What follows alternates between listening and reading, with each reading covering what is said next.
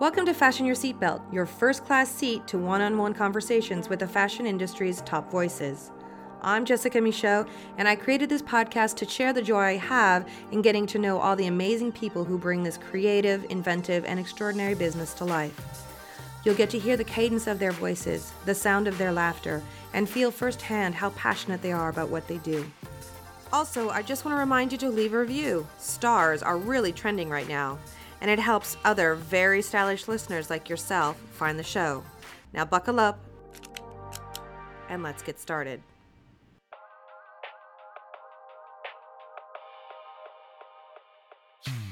The art of a costume designer is to tell a story without saying a word. So let's get this straight right from the start. Hollywood costume designer Mary Vogt has spoken volumes over her impressive career, one that is filled with spellbinding sartorial stories that have stood the test of time. Because let's face it, it doesn't get more iconic than having the ensembles that you design for a film become tentpole cosplay outfits and Halloween costumes for generations. Mary is the mind behind the amazing costumes in the staple Halloween film Hocus Pocus that starred Bette Midler and Sarah Jessica Parker. She's also the woman who came up with Michelle Pfeiffer's unforgettable Catwoman suit in Batman Returns. And she made I Make This Look Good, Will Smith, and the rest of the Men in Black team look sharp and sleek over the span of the 3 MIB films. And for those of you who are more interested in fashion-focused feature films, well, then you can thank Mary for bringing you Crazy Rich Asians, arguably the most fashion-loving film in recent memory, filled with one unforgettable designer outfit after another. From a very young age, Mary knew that being a costume designer was her calling. While everyone else in her theatrical hometown of Long Beach, Long Island wanted to be an actor and stand center stage in the local theater troupe, Mary was only interested in creating costumes.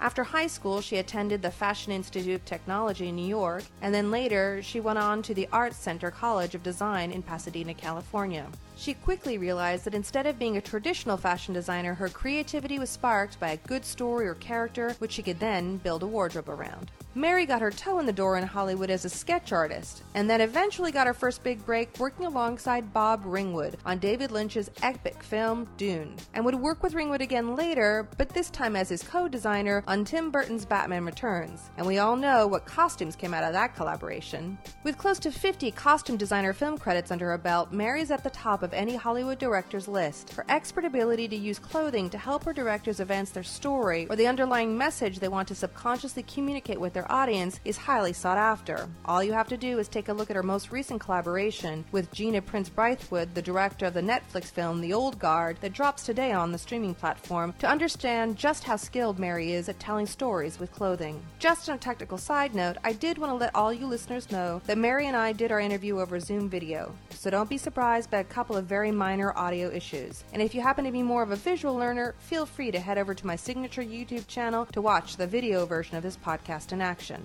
And now, it is time for Mary to come out from behind the curtain and take a well-deserved bow under the spotlight and at center stage of this podcast. Mary, thank you so much for taking the time. I really appreciate you speaking with me today all the way from Los Angeles. Oh, I'm really excited to speak with you about it in Paris. It's already my day is glamorous. I was really surprised to learn when I was researching before we sat down to talk was that you actually loved costume design from like an early age, like 10 or 11. You already knew what you wanted to be. I mean, that's just a dream for me. Well, I grew up in this town called Long Beach, Long Island, which is like a beach town. But it's like 45 minutes from Manhattan. And a lot of the people that moved to Manhattan, to Long Beach, were like ex-Broadway stars or wannabe Broadway stars. So we were always putting on plays in people's backyards, on the beach, at the local church and the school. And being actors, nobody wanted to do the clothes. And I didn't want to be an actor. I just thought, oh.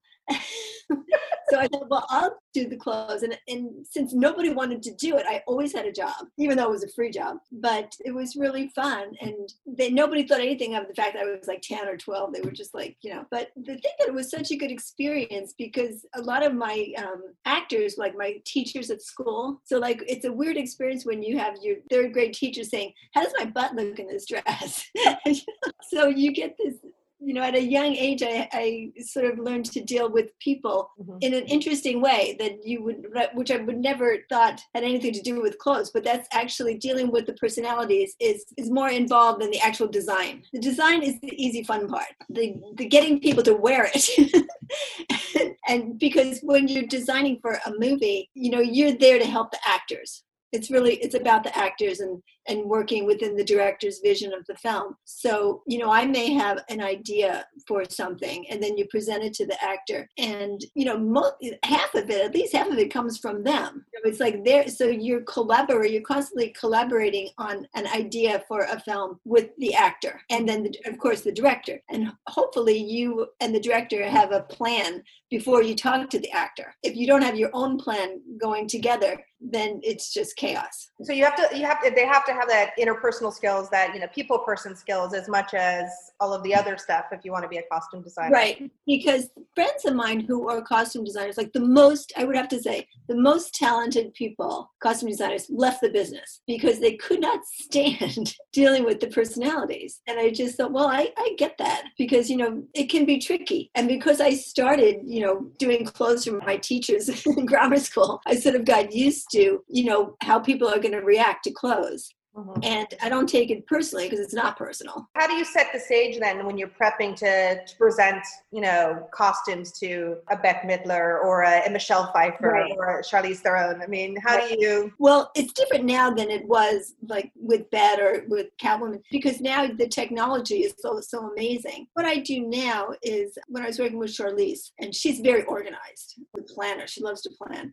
So I would send her images ahead of time, or even with Gal too. Like, you send, even if usually you're dealing with their own assistants, you send them pictures and then they send them to the person and then you get reaction from them. So then you've got a little bit of a heads up for the direction you're going in.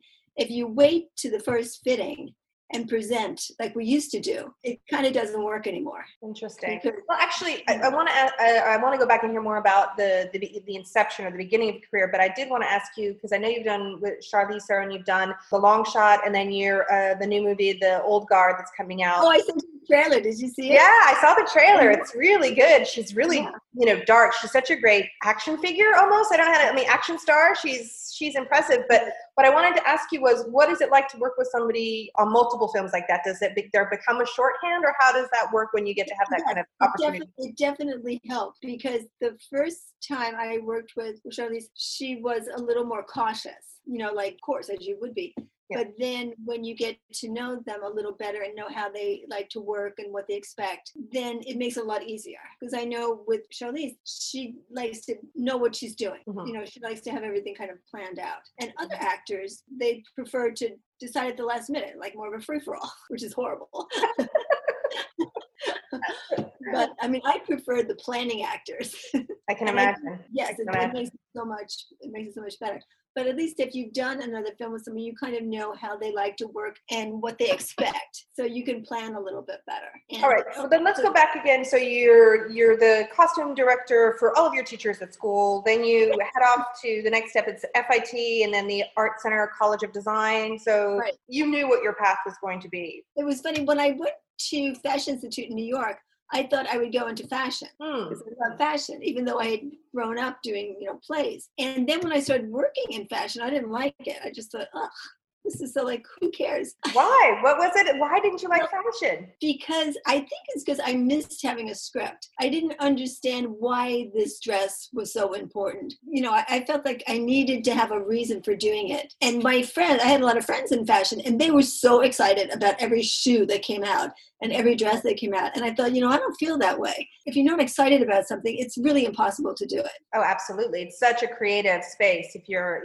not feeling inspired, forget it. So I would see how my friends were so excited. And I just thought, well, this is not for me then, because I can't, if you're not excited, you can't do it. Mm-hmm. So I thought I'll go back to school. And that's when I went to Art Center. And when I was in Art Center, a friend of mine offered a job at MGM, when it was still MGM, before it was Sony, doing illustrations for a movie. And he didn't want to do it because a lot of real illustrators kind of look down on fashion illustration because they are, that's never, I know, ugly stepchild. I know. Ugly stepchild. And he said, well, you like fashion. Why don't you do it? And I was like, really? I said, I'm not Japanese. I'm not a boy. Do you think they'll notice the difference? And he said, no, they don't care. Just show up. So I went in his place, and yeah, he was right. They didn't care as long as you could draw. So that's why I got my first job, like being somebody else, basically. Well, then how did it pivot from illustration into, I think, what your first film was it Dune, where you were working with Bob Riverwood? Is it that right? Ringwood? Yeah, I think I had worked as an assistant before, I had started working as an assistant for other designers before that because, I was an illustrator, but I had this experience as a child doing the costume designer. Yeah. So I thought, I met with some people, I met with a kind of a big shot person at Warner Brothers, and this guy Grady Hunt, who ran the wardrobe department, and he looked at my portfolio and he said, oh, well, you should just be a designer. And I was like, yeah, that sounds good, but I already know that's not what I want to do. Yeah, but a costume designer. So I thought, well, no, I think I need to have a little more confidence and experience, and I'd rather be an assistant. Oh, I see. So I applied to different designers to be their assistant. So because when you're an assistant, you can kind of see what's going on and not be in the direct line of fire, and which, so I felt like I wanted to really sort of learn. And I was an assistant for 7 years, which I don't recommend to anyone. You don't really need to do it that long. Okay, that's interesting, because a lot of fashion designers, when I talk to them, those that are now have started their brands and and are 10 years in or whatever, the independents, a lot of them really recommend spending a good 10 years, going to different houses and learning different things. But you don't think that's the case for costume design? You can really kind of jump in, not almost immediately, but sooner? Yeah, I think you can, because it's the film business is a little bit, I guess, more of a free-for-all than fashion, which is a real business. Yeah.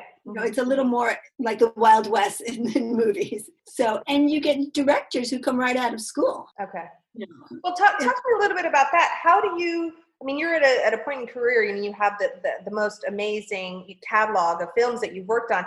How do you decide at this point what job you want to take? Is it the director? Is it the story? Is it the period of the costumes? What's the thing that makes you go, all right, I'm going to spend my energy and time on this? Well, it's kind of all those things. And it's very interesting because when I started in the business, you got a very different type of director. Like when I started, the directors were more like they were editors and then they became directors, or they were cameramen, they became directors, they were first ADs, so they sort of went up the chain in film business, because there was NYU and there were a few film schools, but they weren't really, people didn't get trained in school, they got trained more in the business. It was very different because the directors knew the business. They knew everyone's job. And the directors now come out of film school and they're more art. I think they're kind of a little more creatively artistic, but it's a very different. Are you left more to your own devices now in that way, because they're so focused on that they know excellence in their role and that they hire excellence in other places? They don't. Is that what you're saying? You would think that would be the case, but it's just the opposite. You would think, but now, no, the people are very hands-on, and that's not a bad thing. It's a good thing, because I think it's because the directors that I've worked with recently, the past 10, 15 years, that have been the product of film school, they have a whole vision for the film. Everyone's part of their vision. It's not like I do my thing, the project design does something else, someone else does something else. They're more like see the whole thing as one art piece. And maybe that's something they learn in school or when they do their thesis films. Or it's more of a holistic kind of thing than separate pieces, the way I felt like it used to be. I think it's kind of better. You can say they're both different. I don't know what's better. It's important to like the director you're working with now, because you're working very closely with them. It's not like before that you could kind of do your own thing a little bit. Now you really are working under the parameters of their vision for the film. And that seems to be pretty much everyone I've worked with, in the past 10 years. And it's their movie. What for you, as far as the process is concerned, other than that great people person communication aspect, what do you love most about the process? Is it Is it the prep, the research? Is it the actual pulling together the pieces, the calling up the Versace's and getting a piece made, those kind of a thing? What part of it? Is it watching it on screen? Where do you get your joy? It's funny. My favorite part is when it's over and you go to the movie theater. We used to go to the movie theater and you watch it, or, now you watch it another way. Or I love watching dailies. Oh, yeah? Yeah, because then you see it finished and you see it on an actor in the right lighting, and you can see how it works in the scene. And sometimes when it's not a good costume and it doesn't work, it's like, oh my gosh. You can really see it stick out like a sore thumb. Yes, but when it works and when it's good and when it's a costume that contributes to the character, then it's really exciting. I've heard for you, one of the things that I've heard is that you really use color as a way of really identifying or bringing an emotion, an extra layer of subtext to the differences you work on. Exactly, like going back to talking with the director about what the tone of the film is going to be. Like if it's a light comedy, like Crazy Rich Asians had a very distinct color palette to it, and then the Old Guard that with Charlize had a very distinct color palette. Mm-hmm. I mean, it's like if you look at the paintings you have in back of you, they all have a very distinct color palette. It's like you wouldn't take, a Renaissance painting and take colors from an Andy Warhol painting and put it in the Renaissance painting. So the film has to be consistent, unless for some reason there's a scene that is not supposed to be consistent. But the color palette, I think, is the most important thing, and it depends. I mean, I've always loved color and like to use it a lot. Like when we did Hocus Pocus, we thought the witches would be in color. Yeah. And which worked because it was a comedy, it was Bet, and so you could go over the top. Mm-hmm. And then, but the Old Guard that was like really sort of like saturated color. Mm-hmm. And then the Old Guard was Charlize's more black, white, and grays. Yeah, I noticed that. It's very urban, cement, cityscape kind of colors. Right. The only one who's in any color is the Nile character, the younger immortal, who's in this green and white, like baseball-y type jacket, because she's supposed to be the young one and she's not in the group. She's kind of like on the outside. Mm-hmm. So she looks a little, not in the group yet. Yeah, she hasn't lost, the color hasn't faded from her yet, let's say. Looking over your body of work, what do you think you've become known for? Would you say, is there a signature, Mary, like we recognize your work, or is the whole point that we don't quote unquote recognize your work? I think you don't hopefully you don't recognize it. You wanted to relate to the characters, that whatever it is, it helps the character, creating their character, mm-hmm. that it looks right, that is not inappropriate, or it's not over the top, or it's not caricature, that it looks correct for what it is, and hopefully adds a little bit more to it. But you don't want it to stand out in an odd way. Like mm-hmm. the costumes have to be integrated with the characters in the film. They can't stand out by themselves unless that's part of the character. I mean, again, researching before we spoke, I noticed that, so you did Hairspray Live, Hocus Pocus, one of the ones I love the most, Batman Returns, all the Men in Blacks, the Old Guard, a lot of movies where the clothing, the costumes really have an important role to play. They don't feel like something that's a backdrop at all. They do seem to have a central role to a certain extent to play. I think that's something I seem to see through the body of your work, really, that it's an important role. I mean, Crazy Rich Asians, you must have had so much fun. I mean, that the costumes and the wedding dress, and I mean, everything was quite an extraordinary. One of the things is that when you're doing a costume, you have to make sure the actor, like the costume isn't bigger than the actor. Like it doesn't overpower the actor. Like, working with Bette, it would be impossible to do a costume that was bigger than her. Absolutely. Because she'll always come above it. Yeah. So that's why you could do something a little over the top and still, look realistic, because the actor can carry it. And like in Crazy Rich Asians, it was pretty much the same thing. In any film, it's the same. You have to sort of do, there's some costumes that an actor can't carry, because they just don't have their personality doesn't suit them. If you were doing, like, if Meryl Streep was playing Bette Midler's part in Hocus Pocus, although she could do anything. Yeah, I'm sorry, that's not a good example. But someone as another actor who preferred to do something more subtle, then you would do something to suit them. Well, talk to me a little bit more about Hocus Pocus, because when that came out, I mean, it's well-known fact, it's flopped, but it's had this, grassroots love affair with it. But at the time when it came out, it was a flop. And I always kind of like to ask the people I interview, when you go through your career, if you look back at a moment where you made a misstep or something was not well received, how do you bounce back from that? And I was wondering, you know, you had put so much energy and it was such a great, you know, costume rich film, and then to have it so poorly received at the box office, but then of course beloved later. At that moment, though, how did you pivot or react to that? I went to a screening of that movie at Disney, you know, of like executives and their kids and all. And in the middle of the film, when the cat dies, when they think the cat dies, he gets run over by a car. All the kids, little kids in the theater started crying. Oh my God. And then the executives are saying, oh, well, this is not a Disney movie. This is not going to work for us. And I just thought, well, that's it. They're just not going to promote it. And they don't like it because the kids are crying. And I said, that's over. And pretty much that's what happened. They didn't promote it.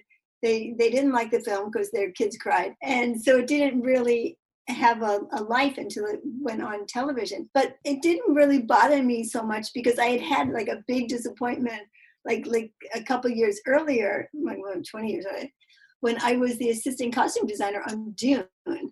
And we thought that was going to be fantastic. We thought that was going to be great because I was on it for so long and it was so much work, and we thought the clothes were so great, and you know the sets were amazing, the actors were amazing. We thought, well, this is going to be the biggest film, and then it was terrible. We went to a screening. It was funny because we went to a screening at Disney, which I don't know why, because it's a Universal film. So we went to the screening at Disney, which I think was actually the same theater that I saw Hocus Pocus in. And I saw the film, and it was terrible. I couldn't believe it. I said, oh my God, this is the worst thing I've ever seen. And I said, how is this possible? Because I had seen, like, the editor showed me and Bob Ringwood, who was the costume designer on it. They showed us like a 6-hour version of Dune in Mexico. And it was fantastic. It was absolutely, and it was gorgeous. And then when I saw this cut version, I just thought, oh my. And so I was really disappointed because I thought it was going to be like the greatest film ever and look gorgeous and you know. Well, I mean, it's definitely been influential, just like Hocus Pocus in its own way, that as far as costume design, it definitely has stood the test of time, that film. Another costume I have to ask you about is Michelle Pfeiffer, Catwoman. I mean, if Hocus Pocus is something that everybody, you know, rents out at Halloween, I got to say Catwoman's costume is another top tier choice for a lot of people. Tell me a little bit about how that came about, because that one is so iconic as well. Well, it was, you know, because that character had been portrayed many times with different people. And so, you know, Bob Ringwood and I did the movie together as co-designers. And we looked at all the iterations of Catwoman. And so we thought, well, you know, she should be black and shiny. You know, that's the main thing, black and shiny. At that time, there was a really wonderful latex. He made costumes out of latex called Andy Wilkes, who had this shop called Siren in Los Angeles. And, you know, we said, can you make us, you know, I did sketches for it. And I said, could you make this costume, which is basically a jumpsuit, you know, a little latex jumpsuit, which he makes with his eyes closed. So we did a body cast of Michelle, a plaster body cast. Now you do laser, but we did plaster. And so he made the suit on this, you know, plaster, on this body cast of her, so it fit absolutely perfectly. And then we made boots and gloves and had the calumet. And we thought it was fun. You know, Bob and I thought, wow, this is a fantastic costume. And we showed it to the director, Tim Burton. He was like, yeah, it's nice, fine, but I wanted to have white stitches. And we were like, what? White stitches on our beautiful, black, shiny, perfect costume? And he said, yeah, I wanted to have stitches. I want to be like the Calico Cat, which is like a children's book, like this cat that has to be stitched up. And we thought, well, maybe he'll forget he said that. maybe we'll ignore that and we'll pretend it never happened. So then like a week later, and we showed him like the black, shiny costume again. He was like, yeah, this is great, but where are my stitches? And we thought, okay, well, we got to do it. And it was latex, so you can't make holes in it. You know, it just rips. So we had someone sculpt, because we had a lot of sculptures on the movie. So somebody sculpted stitches out of rubber. You know, they sculpted the stitches and then cast them, and we made like these little strips that had like stitches, and you know, someone painted the stitches white, and then we glued the stitches all over the costume, you know, where Tim wanted the stitches. Oh my God. And he wanted 3 stages, like, you know, closed stitches and sort of open and then very open. So it was actually a very elaborate process. So we made this costume with the glued stitches on, and in person it looked terrible. It was so horrible. because you could see the glue around the stitches all over, and it was just an absolute mess. But on film, Michelle got the costume on, she was painted with liquid silicone. When it was photographed, you didn't see any of the lines around the stitches, and it just looked fantastic. I know when Bob and I went to his test screening of the costume for the first time, we thought, oh my God, is that our hideous costume? It looks fantastic. So we were like really surprised that it turned out so good. That's why when you see the film, the costume in like museums, or it always looks terrible. It always looks terrible. In fact, that was one of the most disappointing things. It was being exhibited at big museum in New York, the Metropolitan, Mm-hmm. and we were so excited and then we saw the costume, and it just looked awful, because they didn't put the silicone on it. So you could see all the lines around it. And, it was just terrible.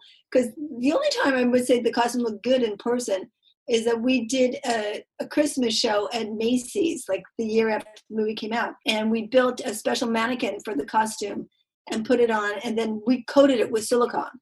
So when you coat it with silicone, you don't see all that glue around everything. So it looked good, but it's never looked good being exhibited. Never. It always looks awful. So a terrible costume that turned out to be an iconic, wonderful piece of cinematic history, really. That is the problem with costumes when you exhibit them, because they're usually made for film and they're designed to look good on film. They're not designed to look good in person. Well, talk to me a little bit about that. That's a really interesting point. What is the difference between looking good on film and looking good in person? I mean, that's an interesting point. The lighting, you're going to light the way things are lit, and if it's going to be at a certain setting in a certain room. And a lot of, if you look at fashion clothes like a Givenchy show or Dior, they'd have a big Dior show when I was in England. And the clothes are gorgeous. And, they, Alexander McQueen, I mean, the gorgeous clothes. And you can look at them with a microscope and they look fabulous. Film clothes are not, the attention to detail is not as precise. I mean, maybe that's why you have to, if you're going to work at Dior, you have to be an apprentice for 10 years. So you can do all that really super, super fine work. In film costume, you don't really have that super fine work very often. Occasionally you do, but it's more the camera particularly you have a good cinematographer. I mean, a good cinematographer can make anything look great. When you have like really great lighting, it can make things look a lot better than they actually look in person. That's really interesting. That brings me to another question is, do you have a period? I mean, because again, I was looking at your career and it doesn't feel like you have like a niche per se of like, I live all Renaissance, or like you have a period of time that you particularly like to tap into for your designs. It feels like you have a really broad overarching, but I'm wondering, do you absolutely love the 80s, or is there a particular time that you have affinity for? No, I think it's more like, I don't like things that are like right out of history books. I'd rather do like an interpretation of a period rather than be the example. I can't think of an example in my own work, but in someone else's work, in Shakespeare in Love. That's not exactly that period. It's an interpretation of that period, but it's like done really, really fantastically well. And, I like that when things are not exactly the period, but it's like a heightened sense of that period. That would be really. That's Shakespeare in Love. That was quite interesting. It felt of our times, and yet you knew it was from that era, and there was an interesting mix. Yeah, and I think that was really done well in that film. Do you find that doing costume design for television is better, easier, different than movies? I mean, is it the same job, or is it very, very different to do those? Well, it used to be very, very different. But now that so much is viewed on television, and the producers and the directors, of a television movie, they think they're making Gone with the Wind. It's got to be, the greatest thing ever. And you're like, okay. But so now there used to be a big difference. Like if you look at like Dragnet episodes, or, one of the first jobs I ever had was I worked on Dallas. Remember the television show? Really? Oh my God. And at that time, you could be, that doesn't look like a movie. It looks like a television show. Mm-hmm. So things were much different than they are now. And the lighting is very different. And now even like the most simple television shows are done like they try to be movies. They want to be a movie. Yeah. Well, I mean, they do say it's the golden age of television. I mean, and with Netflix and with HBO and with all of the, the streaming channels now, it really has lines of blurred. You're right. And they do an amazing, television. It's amazing the amount of work. And even when we did Hairspray Live, we put a lot of work into that and made all the clothes. And oh my God, it was like a big to-do. And that was live. Talk to me a little bit about your actual design process.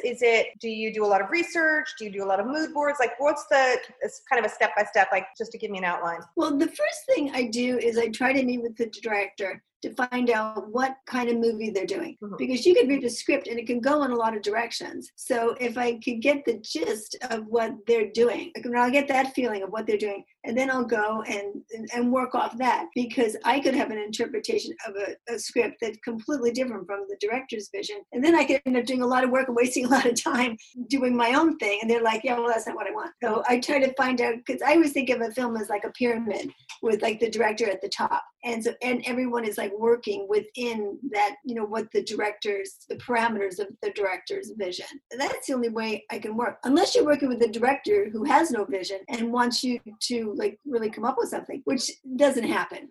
I don't think that's ever. But it doesn't sound like that's something that you want. I mean, it sounds like that you like to have that direction, that kind of the lead in the direction to go. Yeah, and plus, going back to the painting thing, if you look at any good painting, it looks like one thing. You wouldn't take a piece of another painting and stick it in it. Mm-hmm. It's got one theme to it, and I think that's important. Intentional. Like, have you ever done that? I feel like I'm thinking about Crazy Rich Asians, and I'm thinking about the scenes with the other family, not the one that she wants to marry into, but the other family, her best friend. So, yeah, so it feels like their clothing was anything but, understated. Like, there was intentionally trying to be loud and take the air from the room with their clothing, almost, to a certain extent. Exactly. And I worked very closely with John Chu, the director, on that, because this movie was very close to him, and he had everything was very important to him on that. And so when we talked about the movie, he talked about the New York scenes first, and he felt they were like the Wizard of Oz. Mm. Like when Dorothy is in Kansas, everything is black, white, and gray and sepia toned. And then when she goes to Oz, everything's in color. And he felt that was the way when she was in New York, everything was more black, white, and gray. Then when they go to Singapore, suddenly it becomes in color. So we did all the New York scenes in black, white, and gray. And then the Singapore scenes are really bright. And everyone kept talking about fashion in the movie, like fashion. But then when I talked to John, he always talked about the characters. So I thought, well, this is not just fashion for pretty, it's got to mean something. It has to have a story behind it. We had, there was a novel it came from. So when I talked to John, I said, well, to get more character into the characters, maybe I need more information than there's in the script. And he said, well, you should talk to Kevin Kwan, the writer, because Kevin, he's from Singapore. His family was from China. They immigrated from China. They were built, he knows everything about the story because he wrote it. These are his characters. So I had a lot of conversations with Kevin about the characters. And then he talked a lot about old money and new money. And the old money were the young family that came from China and helped start Singapore. And they were the old money. And then the new money was Picklin's family. Mm-hmm. And they came from nothing, but they were super rich now. And they just absolutely loved it. Mm-hmm. It's like they couldn't spend their money fast enough. And whereas the other family was like, they didn't want to look showy. But the Picklin family, they were like, the showier the better. And so you could really go over the top with them. And Awkwafina, Nora, she's another one like Bette, has a gigantic personality. There's nothing you can put on her that she couldn't, because I know when I first put her in these pajamas, and John was like, what's that? I said, it's pajamas. He's like, why? And I said, well, she can pull it off. She can pull it off. And of course, when he saw her in her wig, and she just, she just makes everything work. Oh. And we just loved her so much. She was so much fun. We used to bring her in for fittings, even when she didn't have fittings, just because everyone loved having her around. Well, that's interesting. That's interesting. That's the only actor I've ever done that with. Really? That's only one. Because I imagine it must be a very intimate kind of experience in any case, getting, doing, those kind of tests of getting dressed and stuff like that, and finding the character within the clothing. I know a lot of actors talk about finding the character in the clothing. Have you seen that happen, as you're doing those kind of scenes or those? Oh, yeah. It happens with everyone. And sometimes fittings aren't always great. I mean, a lot of times they're really horrible. and people were screaming and crying, you ruined my life. Oh my God. No, it can be very dramatic. That's why I think it's really good to prepare before the actor comes in, so they know what they're getting into and that they're contributing. And so they feel like it's you and them and the director together doing this. It's not like me trying to push my ideas off on them. That doesn't work. That'll never happen. Then you can't talk. And if you somehow do talk an actor into wearing something, it will always backfire on you. Always. Oh yeah? Did you try that once? Yes, a long time ago. I didn't try. I had an actor who will be nameless who I thought they liked the costumes, and then when it came, and I realized that it wasn't them that liked it was me that liked it. And so the day that comes to shoot the scene, they wouldn't come out of their trailer. And the AD says to me, "What's going on?" I said, "I don't know." So I went in the trailer and the actor's in the bathroom throwing up. And I was like, "Oh my God, you don't like this outfit, do you?" She was like, "No." Oh, wow. Oh, wow. So I said, "Okay." That's a powerful thing. What clothes you wear is a powerful thing. I mean, and it's true that these people will be like the cat suit or whatever, toujours, I'm using French, always linked to those images, that clothing, forever on film. So yeah, I can see why people would get nervous about it. And so that was really a great lesson, because even sometimes when people will say, particularly if they're not a big actor, they're more like a feature play, they might agree to something that they actually don't like. And so you have to be really careful that the actor does like it. They're not just agreeing to something because the director likes it or, the costume designer likes it or it's right for the scene. I mean, it's really important that the actor feels emotionally connected to whatever they're wearing, and that it helps them to get out of the trailer. And not throw up. Yeah, that they feel good about going to the set. Yeah, because I think it's true. When you feel good in what you're wearing, it shows up, on the street or on camera. I mean, when you feel good, you look good. Exactly. Yeah. So I always try to make sure that people are comfortable, that they're going to be happy with the outfit. And sometimes you can, even if an actor says, "Oh yeah, I like this," you look at the pictures. Like we always take a lot of pictures of fittings, and I look at the pictures and the body language is like, "I don't think they like this costume." Interesting. Okay. And then I'll call and say, "Are you sure that, you're feeling good about that outfit?" They go, "Well, I don't know, maybe not." And so I said, "Well, it's important that you feel good, because, I have no problem throwing something out, even if we put a lot of work into something. I have no problem throwing things right in the trash heap, even if we spent like a fortune and it was a lot of work." And it won't matter if they don't feel comfortable. Yeah. It will not matter. It's better that they do the scene in their bathrobe than some gorgeous, dress that you made for them, because it's about them in the end. And as you say, that this is going to be immortalized on film. I mean, people are going to be watching these things on other planets someday. So, and it's them up there. It's not me. Yeah. It's them. So it's important that they're happy and comfortable and confident. They feel that the outfit gives them confidence. Let's talk a little bit about your happiness. What do you want to be doing at this point in your career? Is there a challenge or a thing that you really want to step up to the plate and try? Or is there a period or a director or something that you're like, this is on my bucket list of something I want to get done, in my career? It's funny. I should think about the future like that, but I actually don't. It's just that things are changing so much so fast. I mean, even with this whole, I'm on the safety committee at the Costume Designers Guild, and we're trying to figure out how in the world we're going to go back to work. So it's just that in the present, there's so much going on. It's actually hard to even think about the future. And just even the way of working. And, I never heard of Zoom 2 months ago. And just even the technology and Men in Black 3, I think, Men in Black 2 was the first time I started using computers and doing sketches on computers, and it's great. I mean, the technology has changed things so much that it's just even keeping up with that is a full-time job. So it's just... I know. I was researching when I was researching you, I was reading an article where you used this particular app to kind of chronicle who was wearing what in what scene and what the SKU number was. SKU was it for it, and all of the different things. And I was like, I hadn't even thought of all of those different moving parts within. I'm like, okay, great clothes, but I hadn't thought that there was all of that as well that went into what you do. I mean, it's highly technical. It's not just, it's the very idea. And depending on the film you're doing, like with The Old Guard, that was an action film. I mean, the Old Guard and Hairspray Live had a lot in common, because they were both in Hairspray Live they were dancing. In The Old Guard they were fighting. And dancing and fighting are really, in terms of clothes, are pretty much the same. So you have to design clothes and make clothes and find clothes and that work for the action. Now that there's so much lycra and everything, it's really great to for clothes to stretch. But you have to put gussets in the crotch and gussets in the arms, and you have to make sure things are not going to rip. But there's a lot of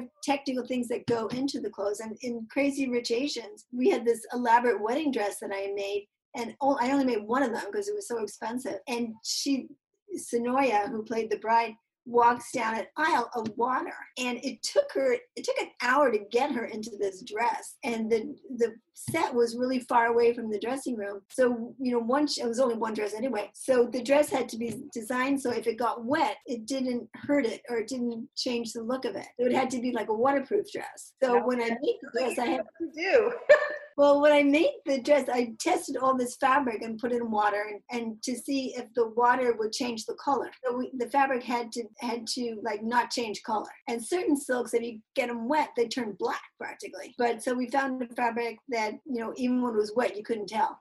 And then the whole skirt was lined in like a heavy net so that when it was wet, it wouldn't collapse. And the fact that Sonoya was a dancer, a ballerina, she was really super strong.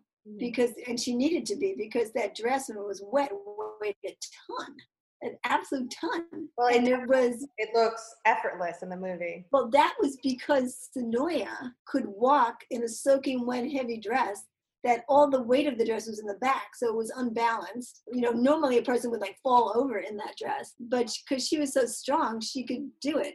So it was a dress that worked for that actor, and it would not work because, like, after that movie came out, people like would call me back. Oh, I want to wear that dress, and I was like, no, you won't even be able to stand up in that dress. Because all the weight of the dress is in the back. So. Okay, let me ask you, I'm going to come to my 5 generic fashion questions to wrap this up. But before I do that, 2 quick questions. Every image of you pretty much on the internet is you wearing hot pink. You're not wearing hot pink now. I'm wearing it in honor of your hot pink. What is it about hot pink that you love so much? Because I know color is so important to you. So why do you love hot pink so much? I don't know. I have no idea. I was always being a big fan of Schiaparelli, like Schiaparelli pink always seemed like really exciting. But I don't know how I got into this pink thing. I think just things that I like happen to be pink, hot pink, particularly that shade.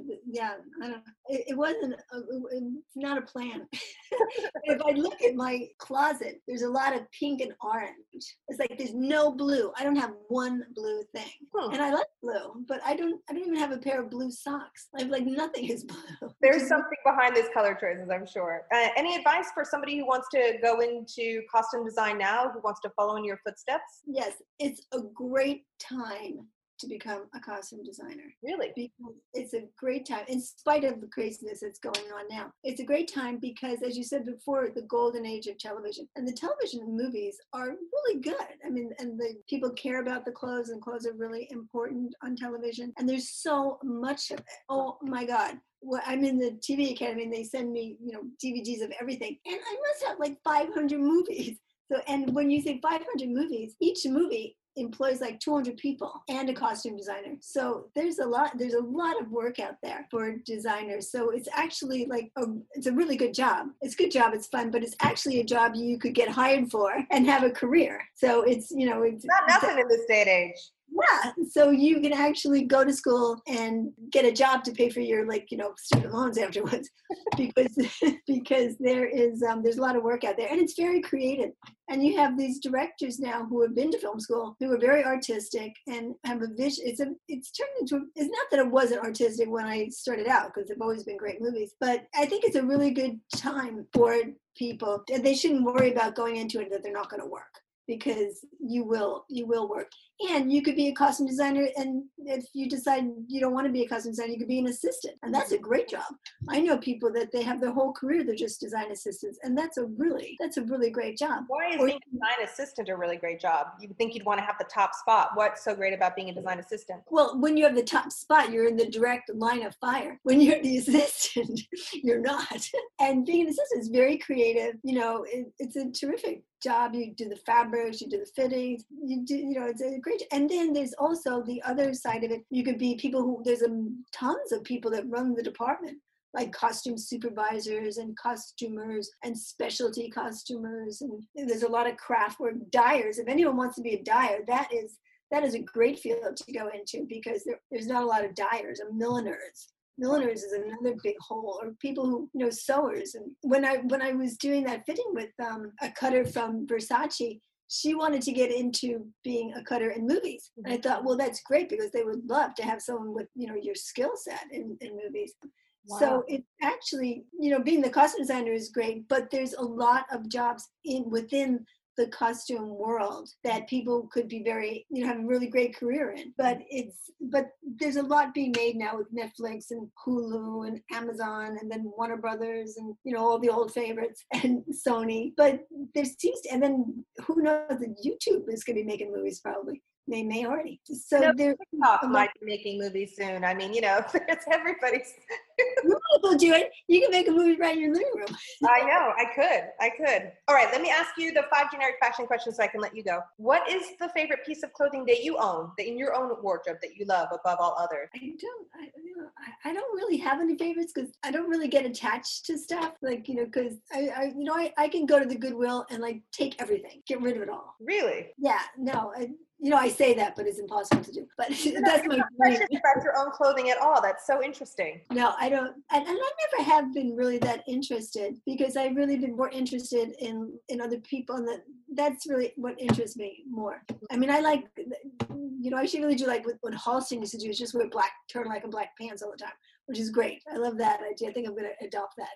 All hot pink, hot pink jumpsuit. Yeah. No, I don't really get attached to clothes, because I think of clothes as, being on actors in movies, and I feel very separated from it. A lot of people don't have a lot of money to invest in clothing, so if there was one piece that you would say that every man or woman should really put their money into, an investment piece, what would that be in your opinion? Well, I think like a good suit is good, like either a pantsuit or a dress suit or a skirt suit. That's always good, because it's a couple pieces that you can mix. Like you could take a pantsuit and mix it with a beautiful blouse and do an evening thing, or you can put it with a t-shirt and do a day thing. Mm-hmm. And then you can, like, if you had like 5 pieces, like a skirt, pants, and a jacket with 2 different blouses, I mean, you don't need any more clothes. A couple of, high heels, sneakers, and boots, and it's like, it's over. And now, as people will probably be buying less and less, it's probably the smart way to go as far as investment is concerned. Well, and that's one of the things that I was very impressed the couple of times I was in Paris. Like, people are so super chic.